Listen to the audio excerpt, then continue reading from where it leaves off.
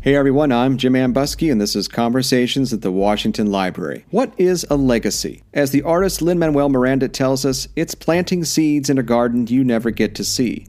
American presidents, regardless of party, spend a great deal of time during their presidencies and after they leave office thinking about their own legacies and how people will study and remember their administrations. Regardless of whether the 2020 presidential election results in a second term for President Trump or an initial one for President Biden, both men and the people in their administrations are or will be thinking about what to plant in those gardens. Indeed, during his retirement from the presidency in the late 1790s, George Washington often devoted time to the arrangement and overhaul of my voluminous public papers, civil and military, that they may go into secure deposits. Washington, who was born a subject of King George II and died as the first ex-president of the United States, knew better than most that his papers might be of interest to future historians like me and the public in general. Today's show builds on this week's virtual George Washington Symposium at the Washington Library, which is dedicated to consequential elections in American presidential history. We're going to explore on the program one aspect of how modern presidents and their administrations preserve records and their memories of the past through oral history. It is now common in the modern era for former presidents to build libraries to hold these records and to partner with colleges and universities to conduct oral history programs.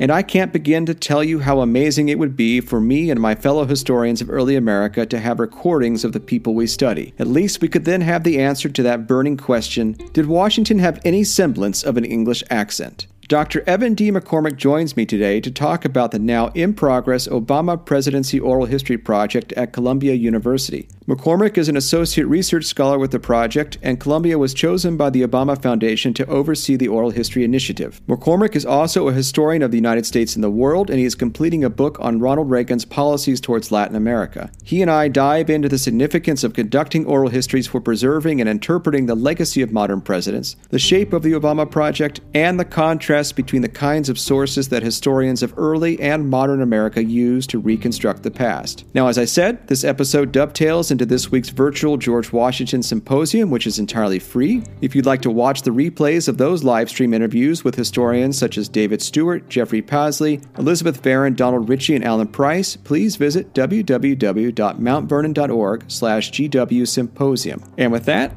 let's record an oral history of the Obama administration with Evan D. McCormick.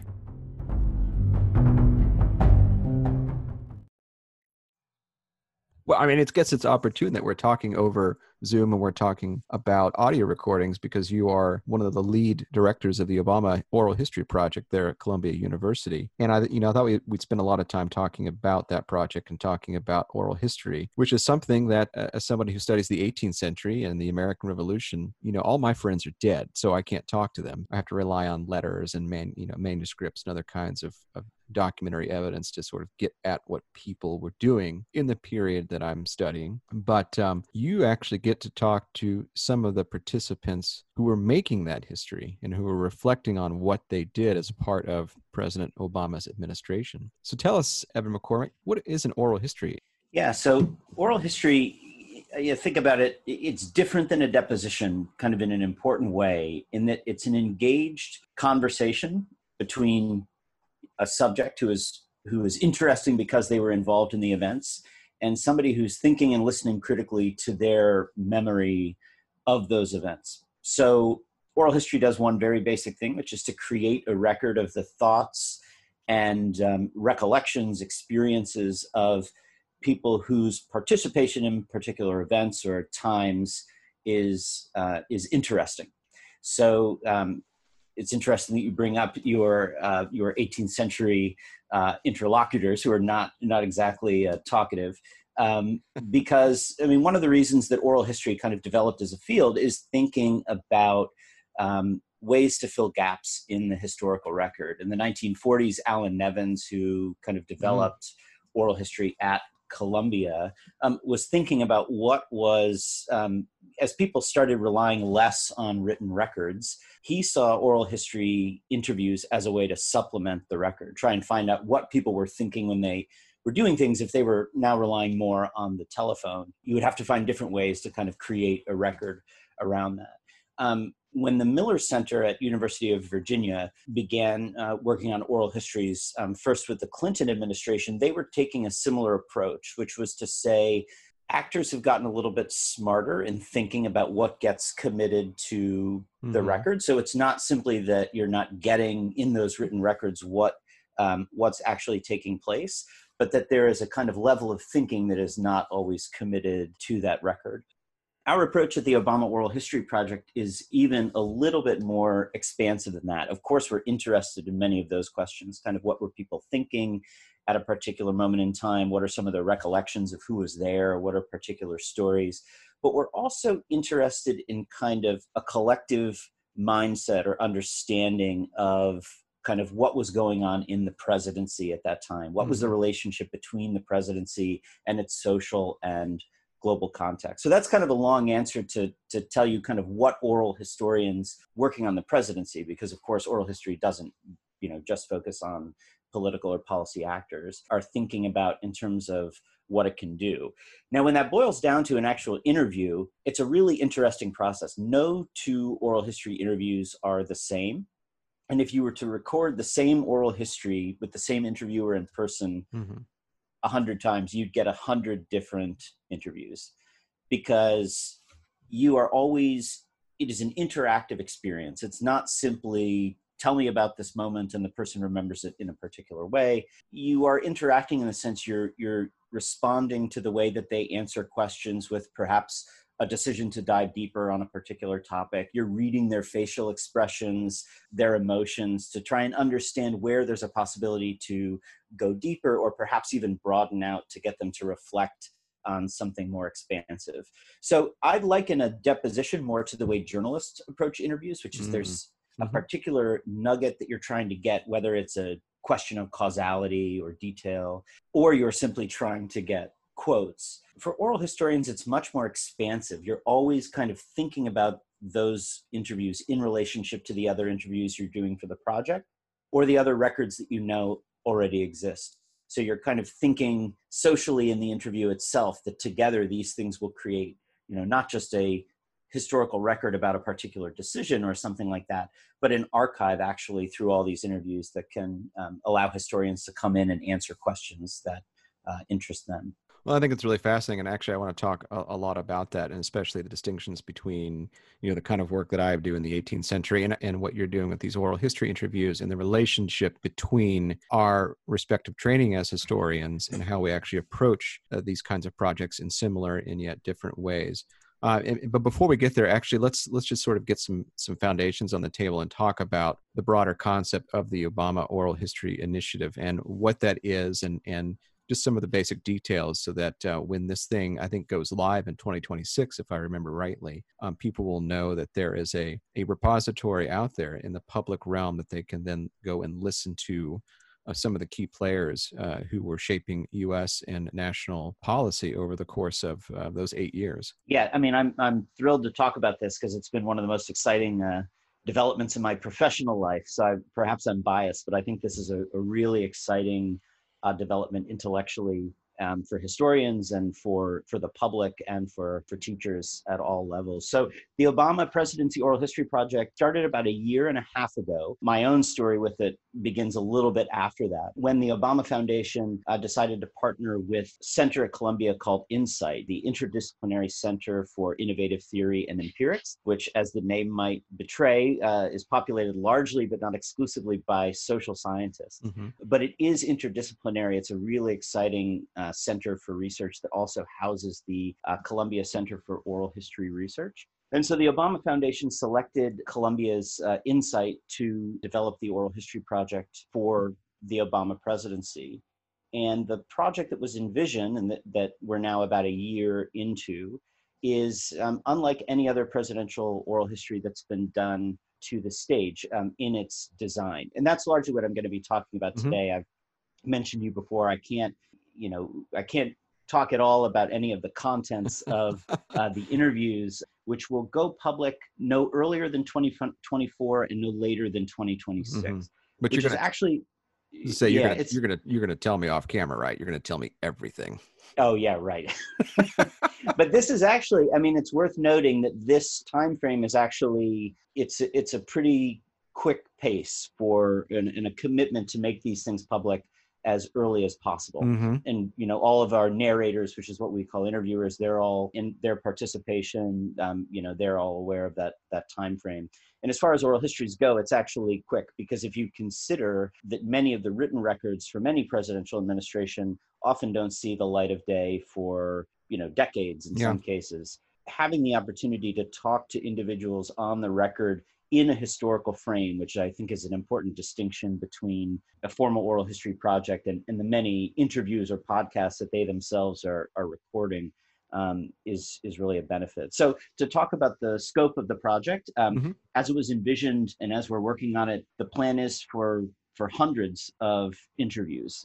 In the past, presidential oral histories, this dates back to the Hoover administration and some of the oral histories that were done by the presidential libraries themselves.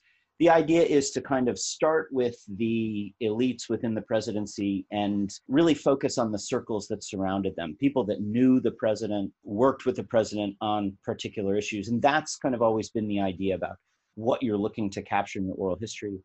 The Obama oral history is different in that what Columbia envisioned is an oral history that mirrors the way we want to think about the presidency in an intellectual sense, which is that it's embedded in social and cultural contexts. So many of the interviews we do will look like those traditional oral history interviews in terms of who we're speaking to, secretaries of state, national security advisors. But then we also want to move a level beyond that to what we might call mid-level decision makers, which look different in a domestic and international context, thinking about social policy or military policy. But then even moving beyond that, we're really interested in capturing interviews with people outside of the presidency. So leaders of social movements, critics of the Obama administration, be it on the Hill or in the press, for example. And then probably the most exciting part of the project is the commitment to bring in a large number of what we're calling ordinary voices. Now, the question of what is an ordinary voice is, of course, a very complicated one. But the idea is that if you want to understand the presidency and its relationship to American democracy at a particular moment, and particularly thinking about the significance of the Obama years, that you also don't have to, but we really want to capture these, the voices of American citizens and citizens elsewhere who are kind of interacting with the presidency or coming into contact with it in some way. To understand presidential power, not just emanating out from the White House and the Oval Office, but how it works its way through particular decisions, how it's experienced by citizens who push for change, are sometimes satisfied with those changes, and many times not. So the result is an oral history that's unprecedented in scope, in terms of the number of people, as I mentioned, hundreds of them that we want to interview over the next several years, and then scale as well as we think about the types of people that we'll be talking to. As a curatorial project in the Oral History Library at Columbia, and our counterpart there, Kimberly Springer, who's the lead archivist for the project, it's going to be a massive undertaking. And I don't have the exact number of hours in front of me, but based on early returns, the number of hours that this project produces of material is going to be in the thousands. So this is what we'll be focused on over the next 5 or 6 years. And it's just really excited to be a part of it. It's been an interesting turn for me in my career, because at this moment, I'm kind of thinking in two registers.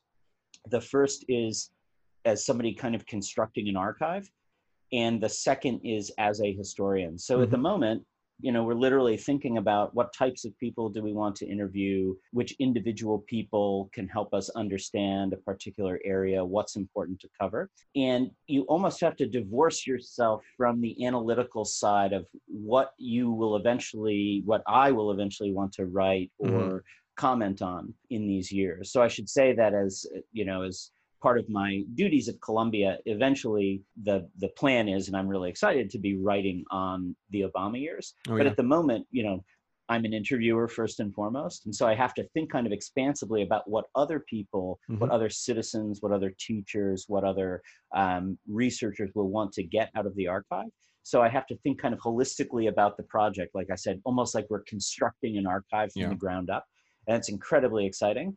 But then also knowing that in the future, I will be one of the first users of that archive in order to begin to write on the significance of Obama's foreign policy. Well, and let's sort of pick up that thread a little bit, because I do want to talk about that with my own work as well. And as we talked last night when we were having our pregame discussion, we thought we would talk about both our respective disciplines and fields and how they intersect, but also sort of our career paths. And I've got some archival projects in the works as well that, I face similar challenges. So I do want to talk about that. Before we do, there was actually something you mentioned about, how this is a different kind of oral history project. And it makes me think about, what people often say is, why are we still studying the presidency? What's the point? Do the presidents really matter, or should we focus our attention more on local or state level developments or community developments and the progress of social and cultural history? Why does the presidency matter? Clearly, by virtue of having this project, the presidency does matter. But how is this project reflective of sort of our shift in thinking about the president's and the presidency's relationship to other forces in American and international society? Yeah, I would say, just as a general, almost non-academic comment, it seems like as a public here, here we are in July of 2020. It seems like Americans' attitudes towards the presidency and its significance are almost manic. We go through periods where the presidency seems so clearly to be the driver of what it, for good or ill, what is, what we are thinking about collectively. And then there are moments that seem to, almost on a dime, convince us that surely it's the power of social movements, of exogenous factors that the White House is, reacting to, that have kind of, and we realize that, we've got a completely skewed view of our kind of White House centric understanding of political power in the United States. I'm convinced, and have been for a long time, that it's simply much more complex than that. And I think that's something that many scholars over the last kind of 30 or 40 years have been grappling with. You and I attended graduate school at the University of Virginia during almost the identical period, having started in 2009. And I think we came in during a really helpful time for kind of thinking through these things, because we came in kind of at the heart of when there was a push for what I'd call the kind of new political history that moves on from focusing on elite actors or elite institutions to, as I've used this phrase several times, but understanding how their social and political contexts can kind of shape what they do, but also you can see how the White House in turn does have power in certain circumstances and wields tremendous power in many, especially thinking about foreign affairs, to kind of shape those very social and cultural contexts. The power moves in both directions, essentially. During graduate school, the Miller Center at UVA hosted a conference that Brian Ballow from UVA and Bruce Schulman put on, called Recapturing the Oval Office. It might have been called something else. The book that came out of it was called Recapturing the Oval Office. And the kind of argument behind the conference and the papers that came out of it is that, historians have for so long kind of shied away from studying the presidency, or at least 20th century historians had, maybe that's something we should talk about, had kind of shied away from focusing on the presidency at a moment that we kind of intuitively, this would have been at the heart of the Obama years. Yeah. We understand that clearly there's something to that relationship between the presidency and what's going on culturally and socially. It seems like writing a social and cultural history of the Obama years without talking about the White House would be seriously problematic. At the same time, writing a history of the Obama years and only focusing on the White House would be extremely problematic, as you think about the many cultural and social movements that we're still seeing today that grew up during that time. Many of the forces of white supremacy and conservative reaction to his presidency that manifested themselves in Charlottesville, the Black Lives Matter movement growing up during those years. I mean, the arguments just seem to be obvious that the presidency's relationship with these things is one that's complicated, and we need to kind of think about ways to actually study them. in ways that kind of mirror that complicated reality. Now, to be fair, I think a lot of people are doing this and have done this. So I don't want to say that this is work to be done in the future. I can think of many historians and political scientists will say they've been doing this for years, which is very true. I think among historians, it takes there's been a very deliberate effort to kind of understand what this new political history is. So what I see as novel and what we're doing with the Obama Oral History Project is to, for the first time, create an oral history archive that reflects that complexity. So this archive, as we've designed it, will be so large that the archive doesn't reflect one single story about the presidency. The idea is that there are so many different entry points into that archive. Somebody wanting to understand the history of a particular movement or the story of an opposition legislator from the Republican Party, for example, that would then connect with other oral histories in that archive and could produce an infinite number of stories that people would want to tell and would want to understand about the Obama years. Well, it's fascinating to think about in relation to how historians have worked in the 18th century over the past, several decades. And as you were talking about the emergence of what you've called this new political history, I was thinking about my own field, because for a great many years, especially since the 80s, a lot of early Americanists have been focused on social and cultural history. And with the exception of those who had attained, shall we say, the free time and ability to focus on what we call the founder's chic, right? The major books centered on founding fathers like Washington and Jefferson and Madison. But I'm sort of seeing it in my own field lately that there is this emerging trend where people are, I guess, following the path that the 20th century historians may have blazed by merging the social and cultural history with a political history to produce something that's much more expansive and richer than we had before. And so certainly, a lot of these important figures like Washington and Jefferson are still there. So if you look at something like Catherine Duvall's Independence Lost, Lives on the Edge of the American Revolution, or Maya Jasanoff's Liberty's Exiles, the quote unquote important figures of like Washington and Jefferson are still there because they are part of the American Revolutionary moment. But, we're able to take what we've learned from political history and from the military history of the war and merge that to see how that's actually affecting, quote unquote, ordinary people in their everyday lives. I don't know who's influenced who, but it seems like we're moving in a sort of parallel direction with our respective fields. Yeah, and I would note that it's not easy. It's very intellectually challenging to merge an understanding of power that moves in both directions. And that's why I want to be clear that there are a number of people who have been working in this way recently, and not say that are kind of thinking about this as novel, but more the kind of construction of the oral history archive. But certainly people like one of our graduate school colleagues, Lauren Turek's work on religion and foreign policy, does a beautiful job of kind of integrating the influence of religious beliefs on elite decisions about human rights policy. In fact, a lot of the work on human rights in the 1970s, in particular, which has come out in the last decade or so, has been kind of influential on me in this regard. Sarah Snyder's recent book on the connections between civil rights and human rights is another example.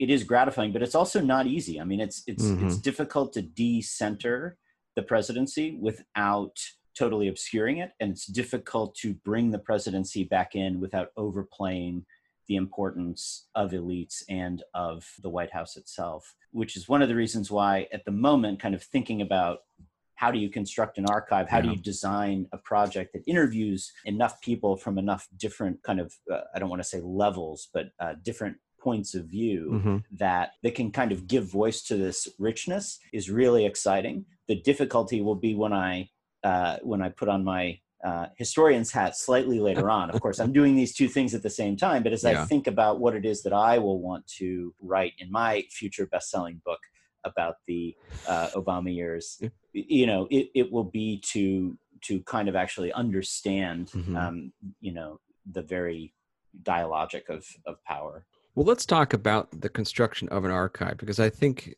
it can be lost on folks that archives are purposefully constructed things. They don't simply reflect someone's cache of papers or something that is deposited in a library. There is a lot of work that goes into figuring out how to organize an archive to make it make sense, not just to the librarians, but future users of said archive. I mean, I'm thinking about my own experience. As you know, I've got this Scottish Court of Session project that I'm building with colleagues at the University of Virginia Law Library, and with colleagues in Edinburgh and other places across the Atlantic. And these are 18th century session papers, so the printed documents produced by Scotland's Supreme Civil Court.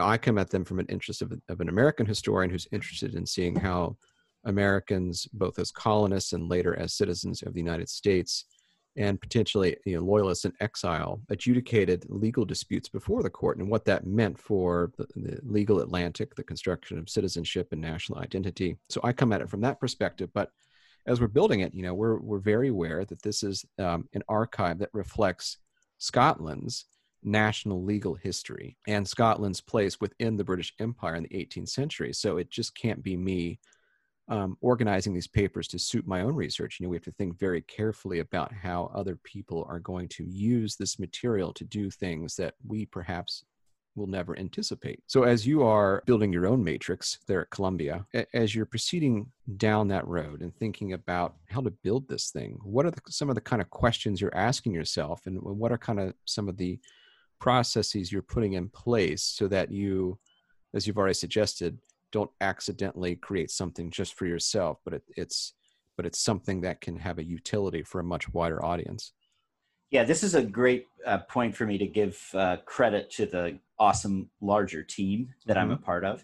This has been a really collaborative effort at Columbia, and it's really important because that's another, perhaps something we'll come back to, but has also been a kind of shift in my own kind of professional experience to go from where I was a year and a half ago, which was to be very focused on the work that I was doing to finish the book that I was working on, the articles I was working on, to kind of being part of a collaborative effort that is tackling this. So just to say a little bit about that, we have a few principal investigators on the project. The lead principal investigator is Peter Behrman, who's a sociologist at Columbia, has done a lot of work, really varied work, so varied I don't think I could totally capture it, but it's done sociology projects, for example, on doormen of New York City, on I know that project.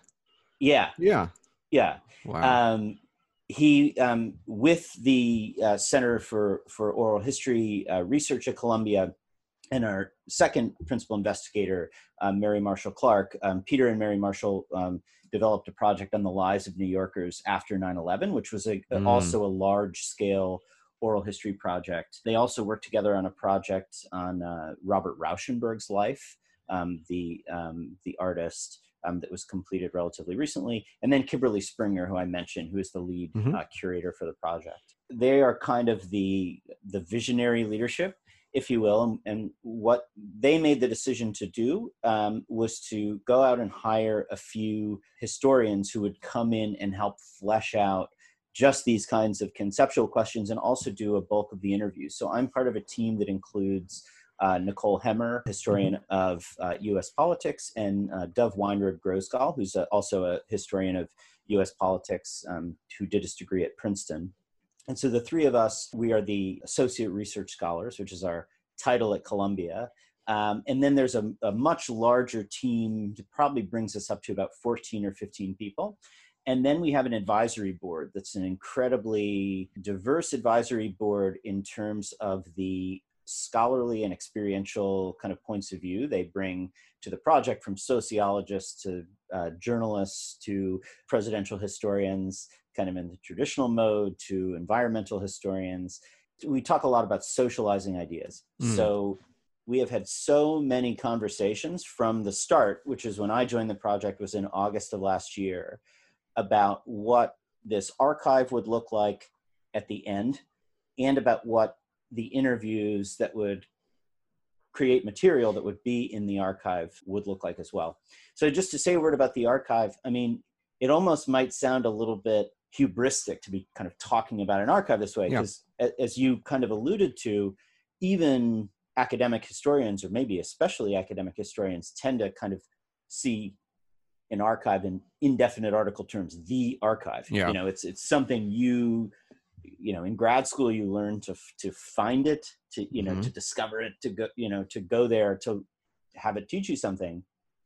So this idea that it is actually constructed or can be constructed is a little bit disorienting. I'll admit that, but it's also it's really important to kind of understand that takes place within kind of the bounds of many socially responsible to each other academics who are thinking about these very questions, which is, and this is why I bifurcated the two roles of historian and oral historian, because at the moment as an oral historian, I'm thinking a lot about what would somebody like me in 50 years want to know from an interview that would be done with, it could be anyway, a specialist on the National Security Council on a particular topic, a secretary of state, an ambassador, a critic of the administration's foreign policy. What will be something that they will be looking for from that? And that's not a question I answer myself, which is what I was getting at with the collaboration.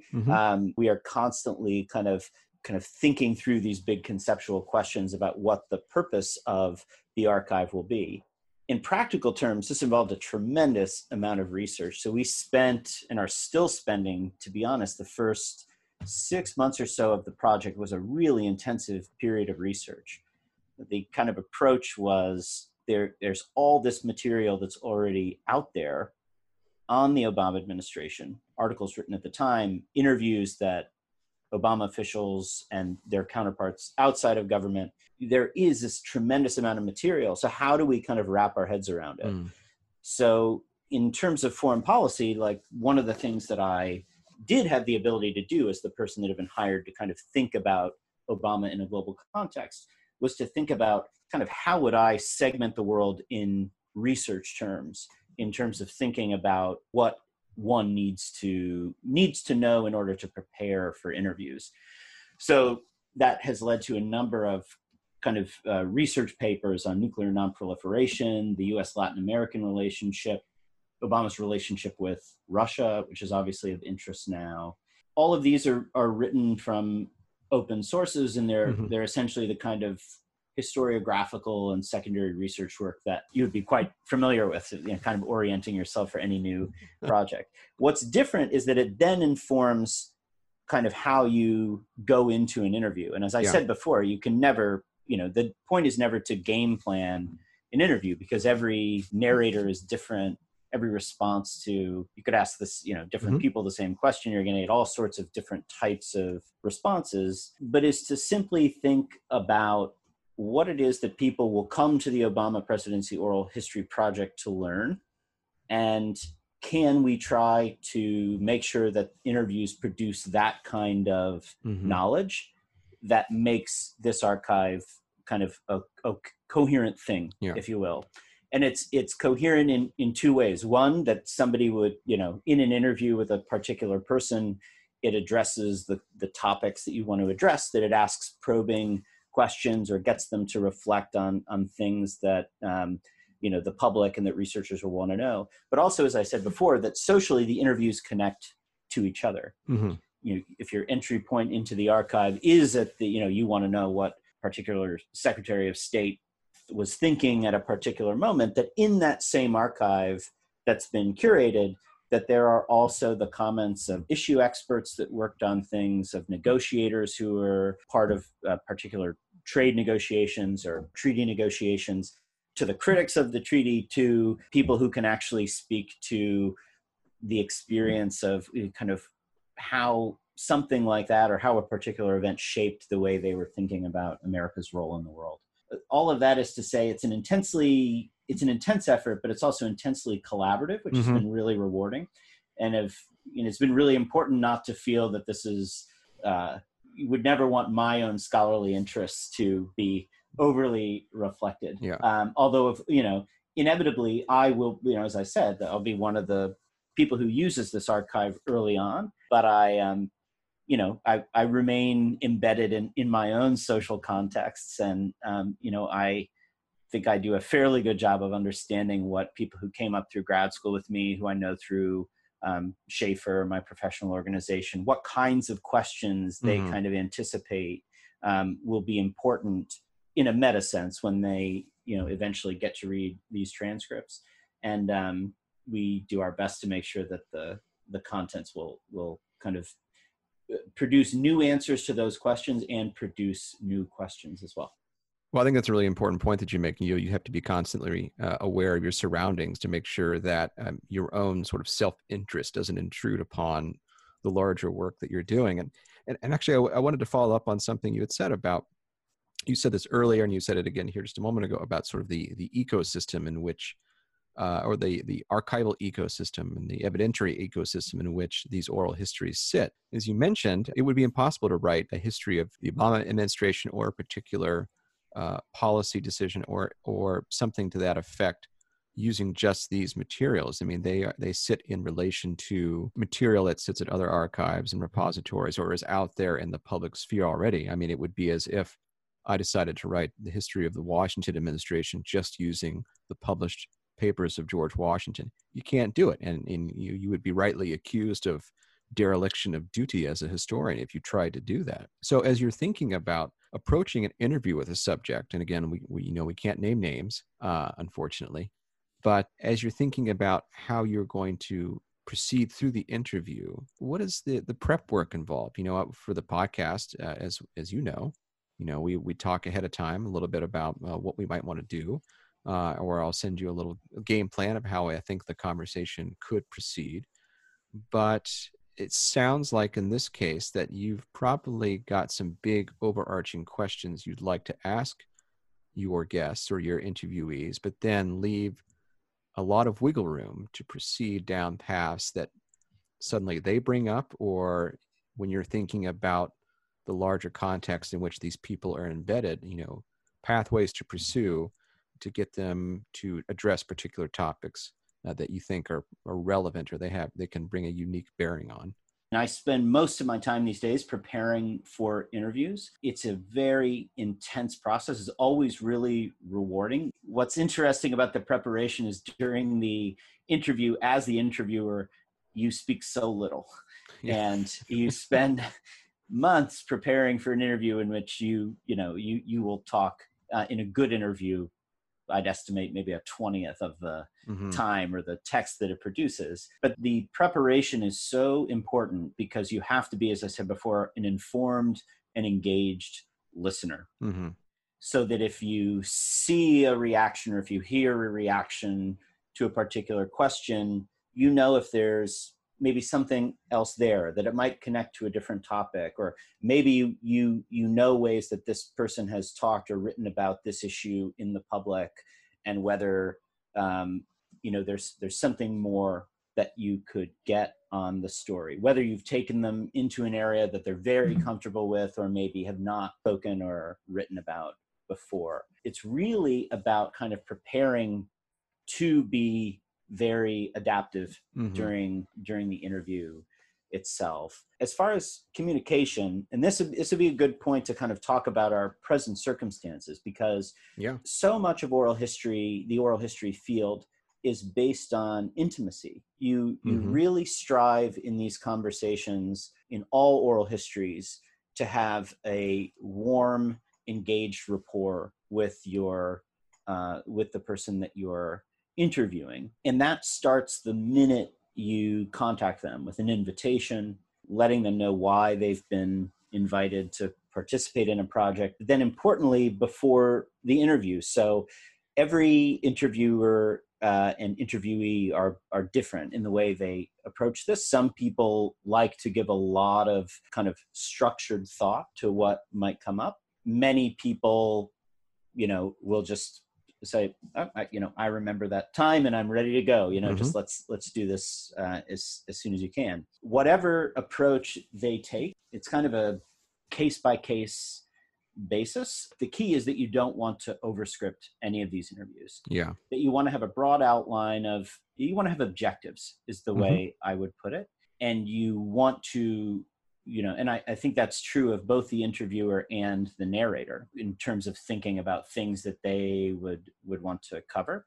But you never want to do too much to script ahead of time. Usually what I'll do is share kind of an outline of topics, but I try to not preview particular questions, because I feel that can too often, that frames a way of answering rather than a kind of broad set of reflections and memories, which is what you'll find in a really good oral history interview.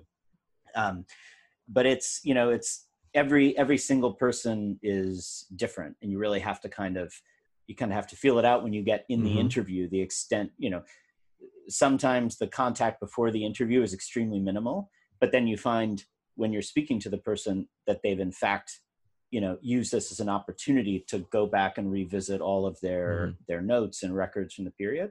And sometimes that's not the case. So you really have to be able to kind of think on your feet, but keeping in mind a firm sense of structurally what it is that you want to cover, and also just kind of what the goal of the interview is. Do you ever find that some people want more detailed questions, and then is there a period of negotiation where you have to kind of explain your methodology about why that's not the best idea?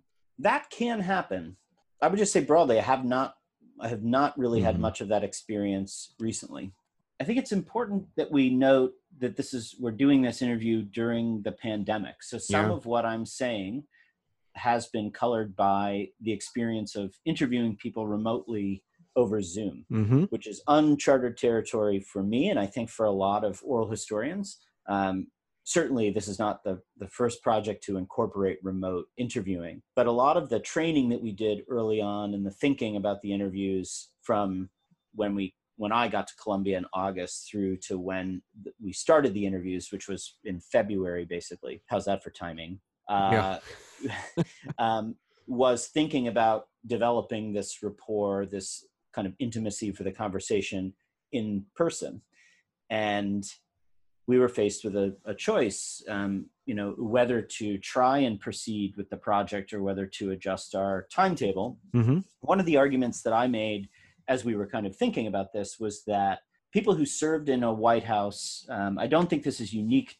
I don't think this is because they were in the Obama administration, but White House officials from this time, I think, were using digital technology to connect more so than any other previous presidency, just as a matter of the technology that was available, what they call civets, the secure video teleconferencing, and other ways of connecting globally, meant that, like all of us, you learn pretty quickly how to adjust things like building trust, building connections online that you previously thought were only possible in person. And I'm happy to say that borne out. I personally have done about 15 interviews since we, have been socially distanced, and the quality of them has been really remarkably good. I was a proponent of this. I thought it was important that we do this. Almost everyone shared that opinion in the end. It wasn't an argument I had to win. It's been really rewarding to kind of see that this intimacy is possible, that this rapport building is possible, even over Zoom. And in a way, it can be easier in some cases when you arrive at an interview location that you've never seen before. It can always be a bit intimidating. It's also worth thinking about the power dynamics involved in any interview. When you think about, you arrive at the office of a, former high-level official. If you ask somebody to come to interview you at your location, if they've never been there before, it's a new environment, they're thinking about it. When you interview remotely, people tend to be in a place that's comfortable to them on both sides. There are all sorts of unpredictable factors. I might have a cat, enter the picture soon. If not, I'm sure people have heard a meow from my cat who's sitting right underneath me right now. And in a way that can be incredibly humanizing, in a way where when you're not able to control the environment as carefully. Now, I will say I vastly prefer interviewing in person. It's one of the most exciting things about oral history. I think that's typically the case on both sides. But this was all to come back to your point that a lot of these questions about preparing for the interview, preparing the narrator, were really thrown into question in February when we decided that we'd be doing this remotely. I wondered if it would change those calculations. Would there be more people who thought, well, I want to make sure I know exactly what's being asked of me. Yeah. And by and large, I could say that's not really been the case. And I think it speaks to a broader, two broader things. One, that people, whether they're in the White House, outside of the White House, so-called, ordinary citizens or non-elites that we'd incorporate into this project, the idea of looking back is really appealing. And then the second thing I'd say is it's really appealing during this particular moment. I think amidst the pandemic, the demonstrations after the murder of George Floyd, I mean, there's so many questions that a lot of people are wrestling with that they innately see as historical, that asking them to think back to a period that feels like it was part of a different sequence, a different trajectory, to try and understand it and think through their role in it, whether it was of questions of foreign policy or domestic policy or lawmaking, it feels really significant now. And it's been actually disorienting to be having all these conversations over the computer, but at the same time, really exciting. Well, I think you make a lot of important points there, and we experience sort of the same thing. Usually in an ideal world, you and I would be sitting in the broadcast studio back at the library having this discussion, and then maybe going to lunch afterwards. But right now we're doing this over Zoom, and so there's that connection, that physical connection is lost. But you're right. Over the past few weeks, people have been able to adapt pretty readily. In ways that maybe they didn't even expect, and that they've been able to actually do things like oral history, do things like podcast interviews, and found that they have new outlets to talk about the past in ways that they did not before. And as you were talking as well, I was thinking again back to my own frame of reference. A lot of folks in the 18th century, of course, we didn't have oral histories from them, but they often knew that they were a part of a historic moment, or they had enough self-awareness to realize that folks like me 250 years later would be interested in what they had to say about certain topics. And sometimes when they were writing, they wrote because they knew that something was going to be published. They were consenting to something to be published in that particular moment, whether in the newspaper, or Jefferson's a great example. He knew he was writing letters to various correspondents and that they intended to publish those political views in response to some particular thing that had come up at any given moment. Or they kept their papers and, like any good archivist, created an archive of some papers, but then in the case of like Martha Washington, burned her correspondence with George, and Thomas Jefferson did the same thing with his wife. It was a common practice in the 18th century. So we're not getting the full picture. You're dealing with folks who are still alive, whose interviews will become public in a very short order.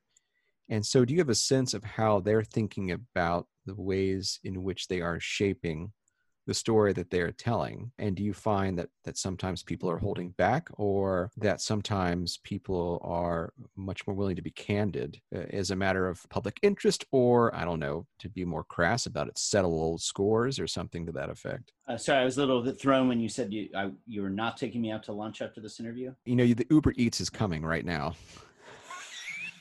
Thanks, Jim. No, that's a fantastic question, and it's one that I get a lot actually when talking to people about oral history and kind of the immediacy of it. Every narrator is different, so it's hard to kind of it's hard to generalize the experience of people's kind of thinking about what the past is to them. You can imagine that a project, especially like this, it doesn't just involve, I would say, a traditional presidential oral history project. Just by virtue of the age of different narrators, you get people who are at different points on the trajectory of their professional life. Mm-hmm. Perhaps it's somebody who's looking back at the end of a long career. Perhaps it's somebody looking out at the beginning of a career. So whatever they experienced during the time that you're asking them about is already framed by kind of what trajectory they think they're on, kind of what, the events that occurred during the Obama presidency different narrators will have different perspectives in terms of thinking about where these events are going to figure into stories that they may tell 30 years from now, kind of just based on what they think their futures will look like.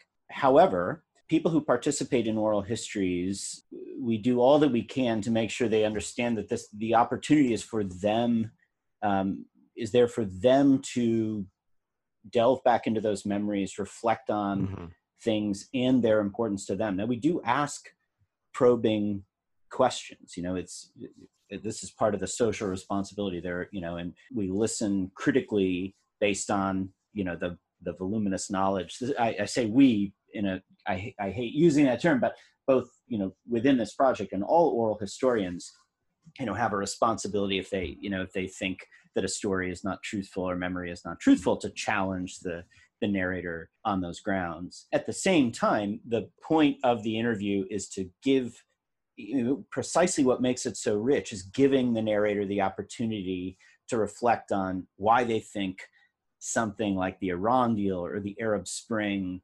is important to them.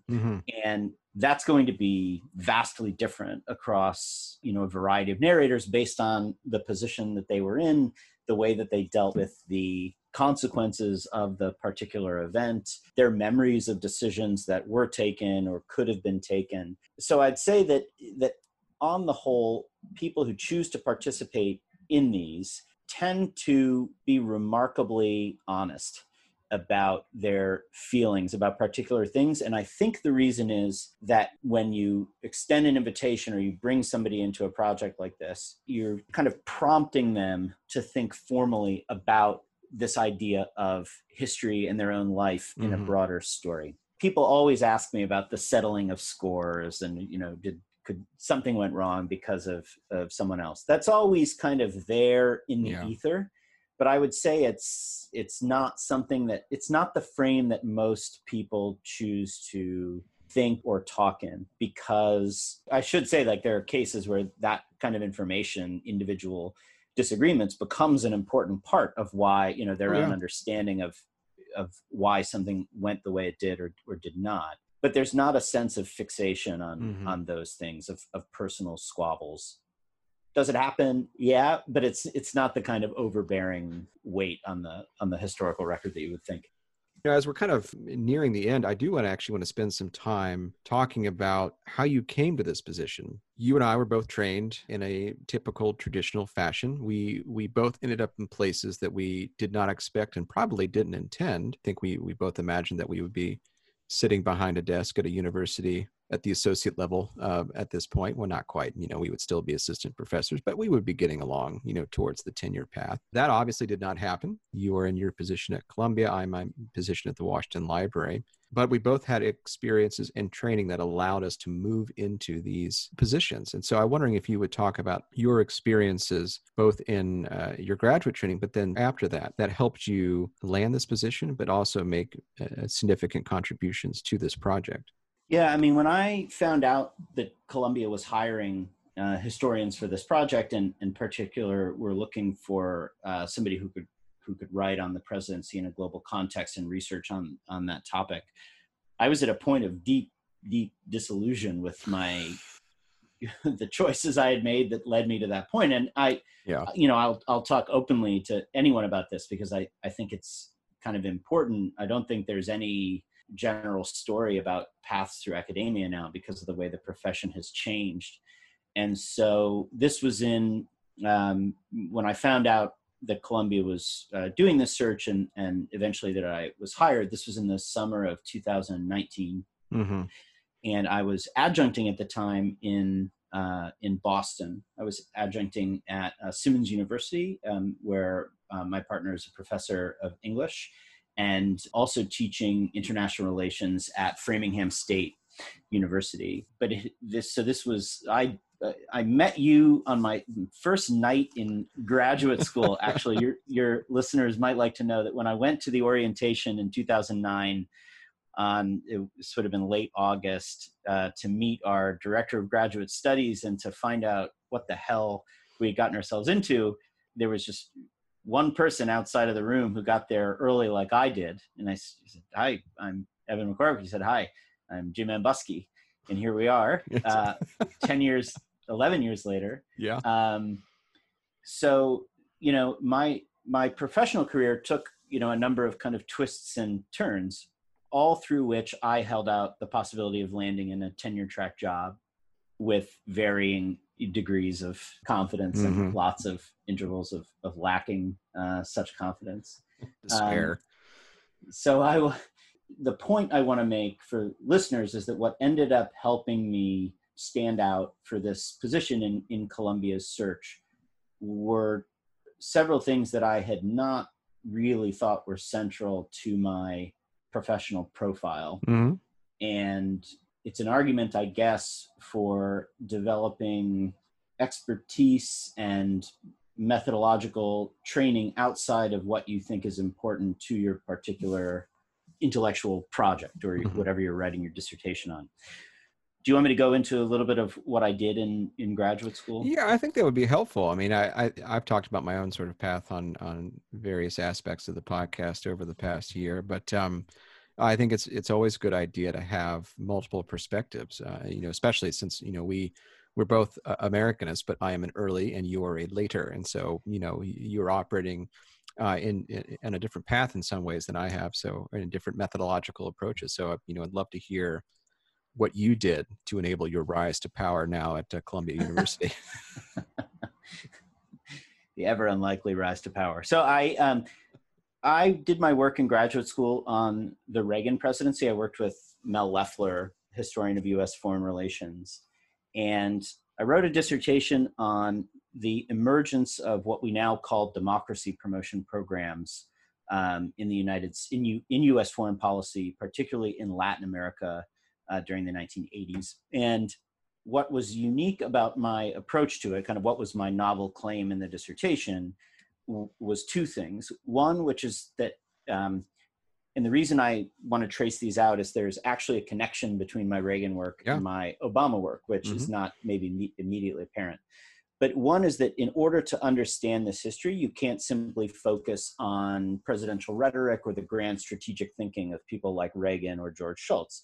You actually have to look at where these programs originated, which is in mid-level institutions or among mid-level bureaucrats at institutions like the State Department, the U.S. Agency for International Development, and ambassadors who were actually in these countries making arguments about human rights and political transitions from dictatorship to democracy. Caveat, as I always say, that the actual democracies that emerged from these were formally democracy, but did not actually entail the kind of human rights that Reagan and other officials were arguing they did. My point in writing the dissertation was to show how these mid-level institutions create these programs that help Reagan and other Republicans make this argument that democracy and human rights are aligned. I'm not endorsing that argument, simply historicizing it as we do. But the second thing I did, which was really influential for my own trajectory, was to say that if you want to understand the way U.S. power is becoming immersed in these local contexts, you actually have to see the way it's being received from the other side. And this kind of thinking permeates my field. What used to be U.S. diplomatic history is now, in a good way, is now the history of U.S. foreign relations. This idea that you actually can't simply study U.S. power flowing outward, but actually have to understand the connections and nodal points at which it's intersecting with other forms of power, other levels of power. And so I traveled to Chile, Argentina, Guatemala, Costa Rica, and eventually El Salvador as well in writing the dissertation and then the book manuscript in order to understand how Latin American actors kind of viewed Reagan's policies from the beginning of his term when he came in and said, we're not going to care very much about your human rights record, to, well, actually, if you hold elections, this is something that we see as an improvement on human rights. Unsurprisingly, dictatorships like Chile, like Pinochet's dictatorship in Chile, perceived this trajectory and policy to be something really significant. They argued in some of their internal documents that Reagan looked a lot like Carter, which is, of course, something that most people on the US side would have thought was pretty crazy. But there's also, it wasn't just looking at elite levels of power, but also looking at the civil society groups that received money from USAID, from the National Endowment for Democracy. That's a very quick and kind of messy summary of the dissertation in my now book manuscript, which I'm working on, which is under contract with Cornell UP, which is that we shouldn't simply understand the presidency by studying the presidency, but you have to put it in a global context, and you have to understand the kind of programmatic, bureaucratic thinking that's going on that creates institutions that help perpetuate and propel the thinking behind ideas like democracy promotion. I finished that dissertation in 2015. I had a postdoc at Southern Methodist University at the Center for Presidential History. One of the mandates for the Center for Presidential History at SMU is to create what they call collective memory projects, which are kind of issue-specific oral histories about the George W. Bush administration. Now, in graduate school, to take one step back, I had spent a fair amount of time at the Miller Center in the summers in between my first year and my second and third year, I think that's right, working with them on the presidential oral histories that they were working on for the George H.W. Bush and the George W. Bush administrations. So while I was really just trying to pay the bills in graduate school, I was obviously intellectually interested in this, but the work, to be frank, was, kind of part-time graduate work while I worked on my dissertation and did coursework. I got a kind of immersive education, how you prepare to interview people for these presidential oral histories, which is something the Miller Center had specialized in for a long time. So fast forward to 2015, when I was hired by SMU, one of the great things about that program is they have opportunities for postdocs to get involved in these oral histories, even though you're only there for 2 years, which I shouldn't say only, that's very generous for a postdoc, but it's not the life of an oral history program. Yeah. Oh, sure. A colleague of mine, Tim Sale, who's now at the University of Toronto, had started an oral history project on the Bush administration's decision to surge troops in Iraq.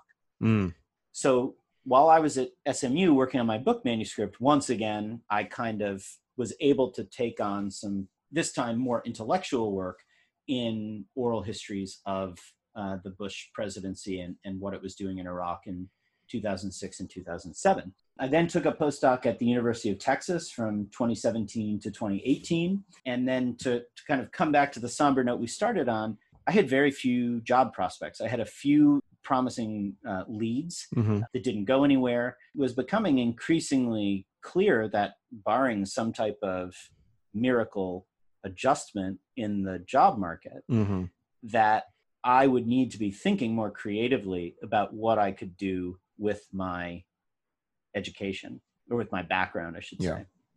So that's how we arrived in Boston in 2019. And I was thinking at the time, just to be frank, I was kind of thinking about what I would do if I left academia, which is when I got the call about Columbia opening this search, which seemed almost too good to be true. And I feel really lucky, to have had the opportunity to apply.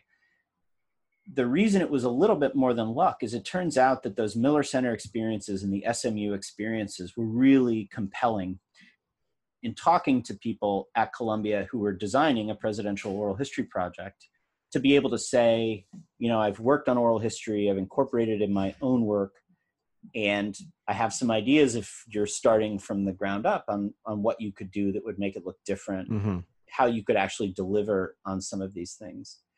And it just, almost by dint of luck, turns out that I could say, beyond my own work, I had developed this methodological expertise, if you will, in oral history, even while not being an oral historian. And I think there are probably more and more people out there who are doing this. Yeah, I think it's a great point.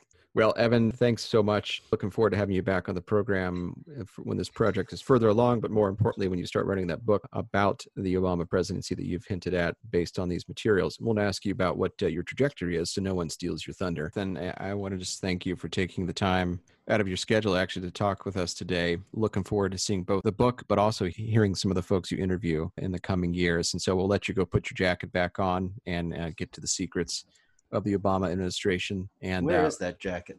I don't know. Probably in a closet somewhere. All right, Evan, thanks so much. Always good to see you, and we'll talk to you soon. Great to see you again, Jim. Take care.